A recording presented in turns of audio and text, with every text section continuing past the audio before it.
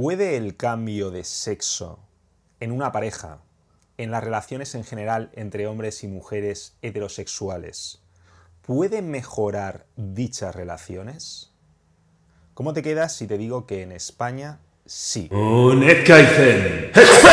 Esta reflexión viene a raíz de la polémica, del escándalo suscitado por las declaraciones públicas de Naim Darrechi, que no lo conozco prácticamente nada, pero parece ser que es un chaval de 20 años, un influencer, músico, cantante. A todos los hombres presentes yo les doy una idea que se me ha ocurrido y de hecho ya la he conseguido. Yo no he querido decir nada hasta lograrlo, pero yo soy mujer. Yo legalmente soy mujer en España. Alguien que además lleva arrastrando muchísimas polémicas y generando todo tipo de críticas y en ese proceso generando también una audiencia enorme. Y esto es importante entenderlo porque estoy viendo a muchos entendidillos que van de súper intelectuales y de ultra inteligentes que constantemente se están metiendo con este chico diciendo que es súper tonto, que es que no tiene ni media neurona, que no sabe hacer la O con un canuto. Y a mí me hace gracia porque, claro, yo lo veo, no lo conozco mucho, pero lo poquito que he visto, he visto enseguida pues su canal, algunas canciones, cómo habla, cómo juega su juego. Yo creo que les da 1000 vueltas. A toda esta gente que los critica, sinceramente, creo que les da 1000 vueltas. He oído también, porque enseguida sale esa polémica, que en el pasado dijo algo de engañar a las chicas diciéndoles que era estéril para eyacular dentro de ellas sin preservativo. Y efectivamente yo eso no solo lo condeno totalmente, me parece inmoral, creo que debería ser ilegal y además me parece una subnormalidad. No sé si es verdad o es mentira, pero si es verdad yo lo condeno totalmente. Pero eso no quita que en general el chico no sea tonto. Yo tampoco me considero tonto y con 20 años he hecho muchísimas subnormalidades. Por impulsividad, por no reflexionar, por lo que sea.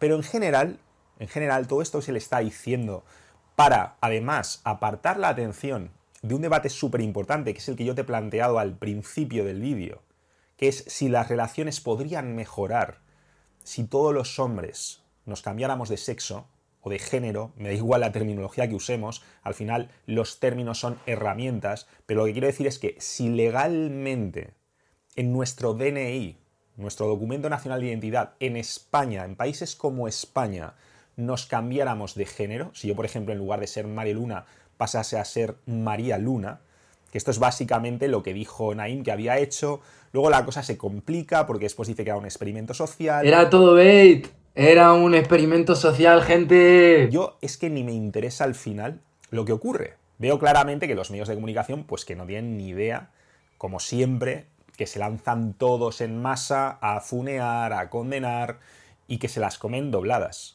Pican todos los cebos porque estaban asegurando que lo había hecho, luego él dice no, os había engañado, no lo había hecho, en fin. Eso demuestra una vez más el nivel del periodismo y la ética periodística que hay en nuestra sociedad y particularmente en países como el mío, ¿no? Pero lo que quería decir es que este chico no es tonto.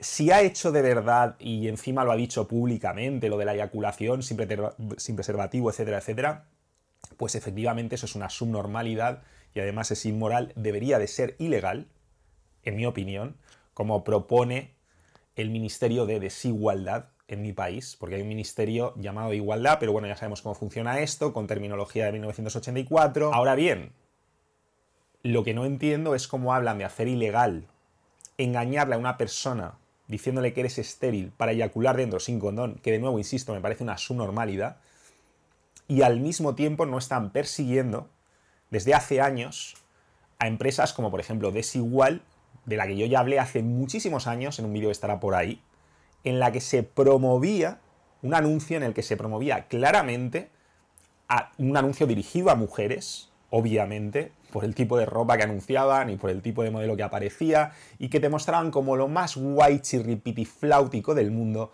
que una mujer a su pareja le ocultase que estaba pinchando los condones, es decir, mantenía relaciones sexuales con su pareja y cuando su pareja no se daba cuenta, pinchaba con una aguja, agujereaba los preservativos.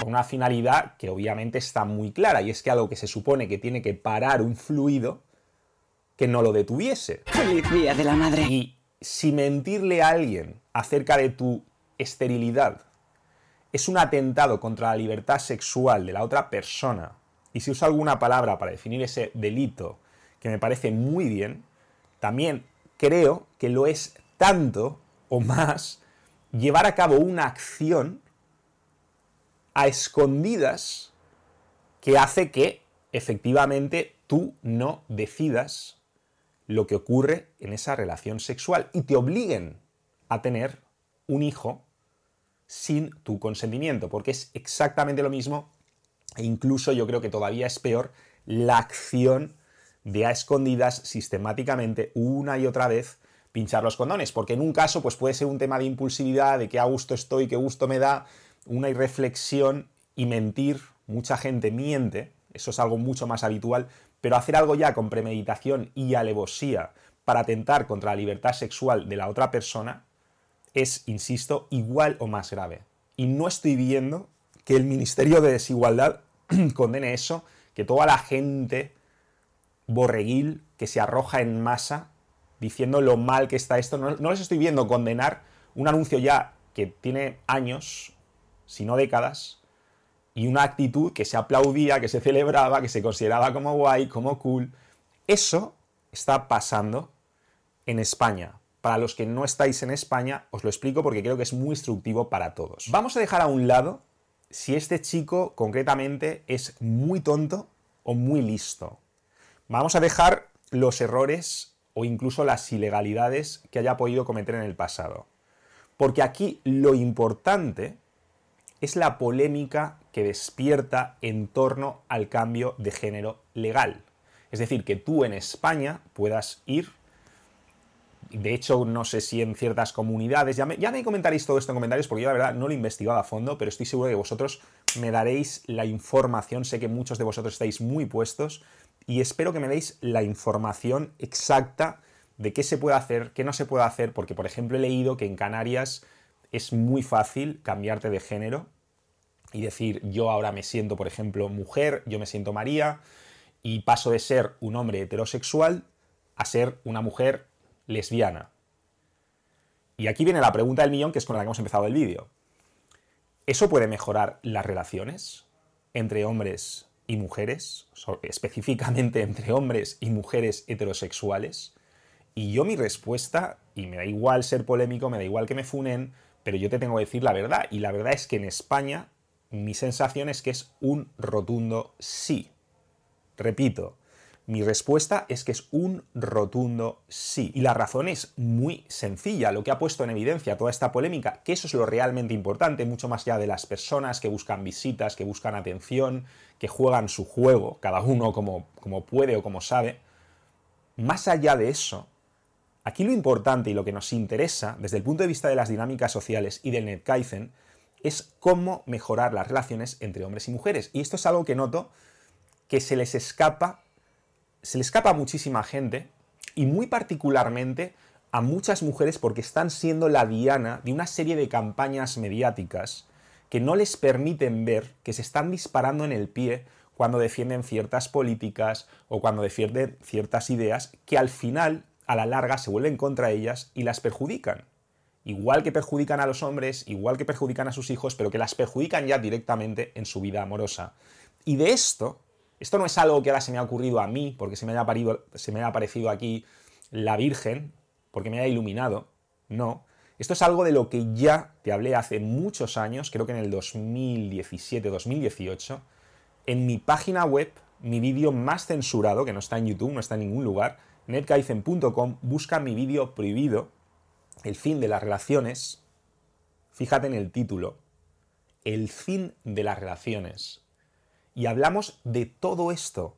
Hablamos del feminismo radical y es un vídeo que en esa época yo no me atreví a publicar en YouTube porque además ya me dijeron que me iban a crujir los canales si lo hacía.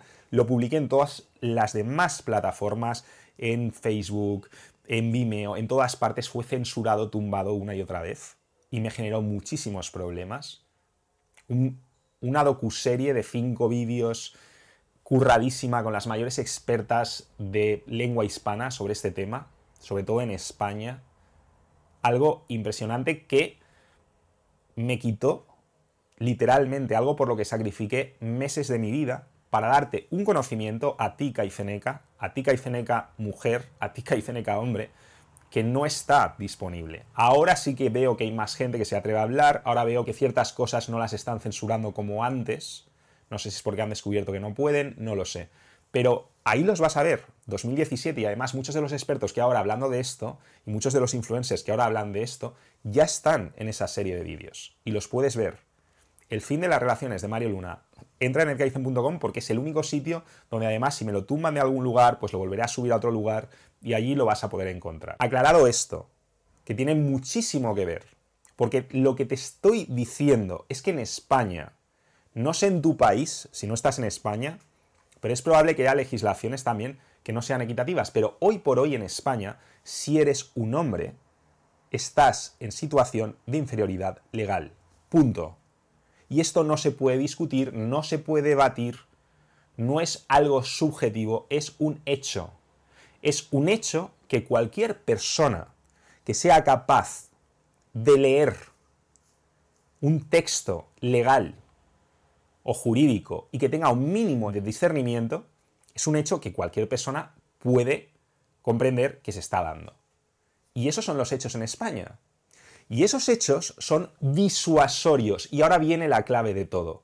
Esos hechos son disuasorios para los hombres. Porque lo que hacen es disuadirlos de entrar en cierto tipo de relaciones con mujeres, puesto que los sitúan en una situación de indefensión legal y jurídica en muchos aspectos. Te voy a poner un ejemplo muy fácil.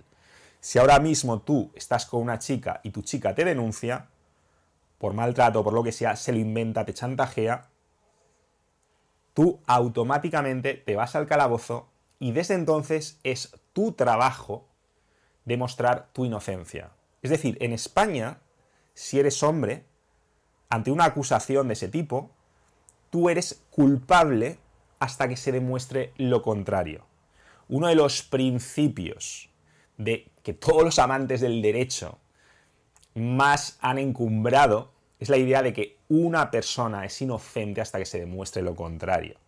Pues bien, esto se ha completamente pervertido en España y si eres un hombre, ante ciertas acusaciones, eres culpable hasta que se demuestre lo contrario. Esto es de verdad una aberración legal, jurídica, no soy especialista, no sé cómo llamarlo, pero sí que sé que muchos de vosotros estáis metidos en temas de derecho y sobre esto existe prácticamente un consenso global, porque es que al final estamos hablando prácticamente de derechos humanos, el que uno sea considerado inocente hasta que se demuestre lo contrario.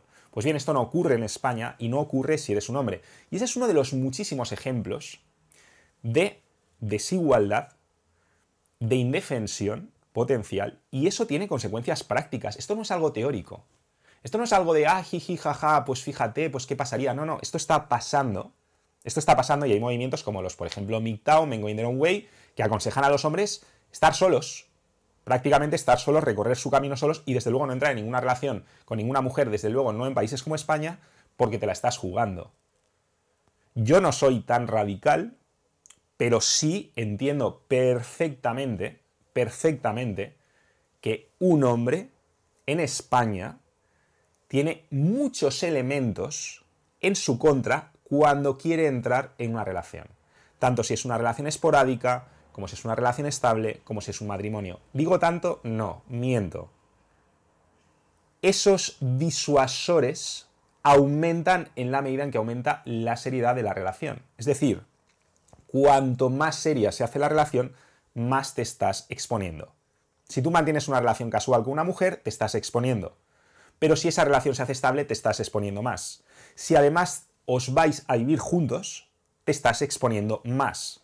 Si contraéis matrimonio y firmáis ese contrato, ya prácticamente te has convertido en alguien que ha puesto sus partes en una bandeja de plata a la otra persona. Y la otra persona tiene el poder de convertirlo en un desgraciado prácticamente.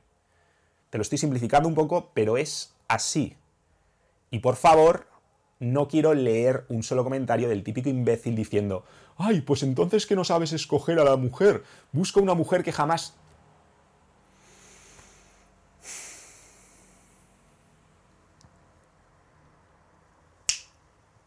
A ver, imbécil. Decir eso es como decirle a una mujer cuya pareja ha abusado de ella o la ha maltratado, la culpa es tuya porque no supiste identificar al maltratador, al abusador, etc. Esa es una de las mayores imbecilidades que se puede decir. Una, porque no somos adivinos. Dos, porque no somos telépatas, no nos podemos meter en la cabeza de la otra persona. Tres, porque la gente cambia. Cuatro, porque está demostrado que nuestra especie, cuando tiene posiciones de poder, se genera una tendencia estadística a abusar de ellas. Por eso, en lo que nos tenemos que esmerar, más que en decir que somos todos seres maravillosos, que la naturaleza es una especie de planeta poblado por entidades rosa, con ositos amorosos, arcoíris y unicornios que vomitan caquitas de colorines, en lugar de esforzarnos por intentar autogilipatrañizarnos y convencernos de esa absoluta mentira, por lo que nos tenemos que esforzar es por crear sistemas, por ejemplo, por eso me gusta tanto Bitcoin, sistemas que hagan imposible o que dificulten el abuso de poder. Sistemas justos. No poner el foco en el jugador, poner el foco en el juego. No hacer como hacía Google, que decía don't be evil, no seas malo, sino cambiarlo a can't be evil. No puedo ser malo aunque quiera porque el sistema me lo impide. Y de hecho estamos viendo que muchos de los avances tecnológicos y muchas de las revoluciones que hemos ahora con la tecnología blockchain, por ejemplo, pues van por ese camino. Van por la búsqueda de la descentralización para que realmente no haya entidades tan poderosas o personas tan poderosas que tengan tanto poder que puedan cometer abusos sobre el resto de miembros de esa comunidad. Me estoy yendo un poco, pero quiero que lo entiendas. Lo más importante es el sistema. Si ahora mismo, más allá de lo anecdótico, si ahora mismo esto realmente es viable en algunas comunidades autónomas de España, como estoy leyendo en algunos sitios que es, pero insisto, no lo sé, no lo he investigado a fondo y tampoco vale la pena ahora que yo me desparetice con eso, pero estoy seguro de que muchos me lo aclararéis en comentarios. Si ahora mismo es posible cambiarse de sexo, de género, legalmente, en España, y tú puedes seguir siendo quien eres, tú puedes seguir siendo, pues, no sé, yo soy Mario, pues soy Mario, hombre heterosexual, pues pasaría a ser María, mujer lesbiana. Eso, por muy contraintuitivo que resulte, por mucho que te choque, mejoraría las relaciones esporádicas, las relaciones estables, los matrimonios, porque generaría esa equidad que permitiría que los hombres tuvieran mucho menos miedo a las mujeres, mucho menos miedo a las relaciones estables, mucho menos miedo al compromiso. Por eso en ese vídeo del que te he hablado al principio, que está en mi página web, por eso se llama El fin de las relaciones y por eso, entre otras cosas, habla de cómo todo ese feminismo radical y desbocado atenta precisamente contra las relaciones. Y eso, lo sé, a las mujeres no os interesa. No nos interesa a los hombres, pero a las mujeres tampoco os interesa nada, porque constantemente me estáis hablando de la inmensa frustración que sentís con tantos y tantos hombres que a la hora de avanzar en una relación, de convertirla en algo más profundo, en algo más intenso, más estable, incluso de llegar al compromiso, de cómo a partir de ahí empiezan a caer y se empiezan a echar atrás. Y entonces hay dos soluciones. Puedes decir, es que todos los hombres no valen para nada, jamás voy a encontrar un hombre que me haga feliz, los hombres son lo peor, y a eso se dedican muchos sectores, igual que otros sectores se dedican a demonizar a las mujeres y a las mamás solteras y a crear todas esas divisiones y polarización. Yo te digo, estudia el sistema y estudia qué es lo que está haciendo tan difícil algo que para tus abuelos era algo relativamente sencillo. Mira al pasado y verás, y no te estoy diciendo que hay que volver al pasado, los tiempos cambian, hay que encontrar soluciones nuevas, no te estoy diciendo los hombres a trabajar, las mujeres a casa, no te estoy diciendo nada de eso. Lo que te estoy diciendo es que las cosas han cambiado, pero como no se están viendo los problemas que afrontamos y se están fomentando ciertas cosas y se está fomentando la división y la polarización y el odio y la falta de comprensión, todo eso nos afecta a todos y desde luego nos afecta muy y mucho en las dinámicas sociales, en las relaciones entre hombres y mujeres heterosexuales. Por eso es mucho más importante de lo que parece, tiene mucho más que ver y tú, cariño, mujer, caifeneca, que me escribes por privado y me dices, es que claro, porque los hombres, porque no sé qué, quiero que tengas esto en cuenta. Porque esto es muy importante, uno, para luchar contra ese sistema, y dos, es muy importante para que tú empatices con el hombre con el que quieres una relación, porque simplemente con que él sepa que tú entiendes la situación en la que se encuentra, que eres muy consciente, no, evidentemente eso no cambia la situación porque sigue estando en una situación de debilidad, pero desde luego genera confianza. Ese hombre va a sentir mucha más confianza que si tú no tienes ni idea de la situación de inferioridad legal en la que él se encuentra con respecto a ti. Así que vamos a empezar a concienciarnos y de verdad te lo digo, esto puede sonar como suene, pero si todos los hombres acudiéramos en masa a hacer esto, que decía este influencer que había hecho, pero que luego no había hecho, pero que tal, con que un porcentaje relativamente bajo de hombres lo hiciera, eso sería un golpe. Sería un golpe para este sistema y sería una forma de empezar a cambiar las cosas. Además de que las vidas individuales de estas personas probablemente mejorarían. Ganador, ganadora, eso es todo por hoy. Recuerda que solamente se vive dos veces, dos veces, antes y después de descubrir el Netkaizen. No desperdicies la segunda.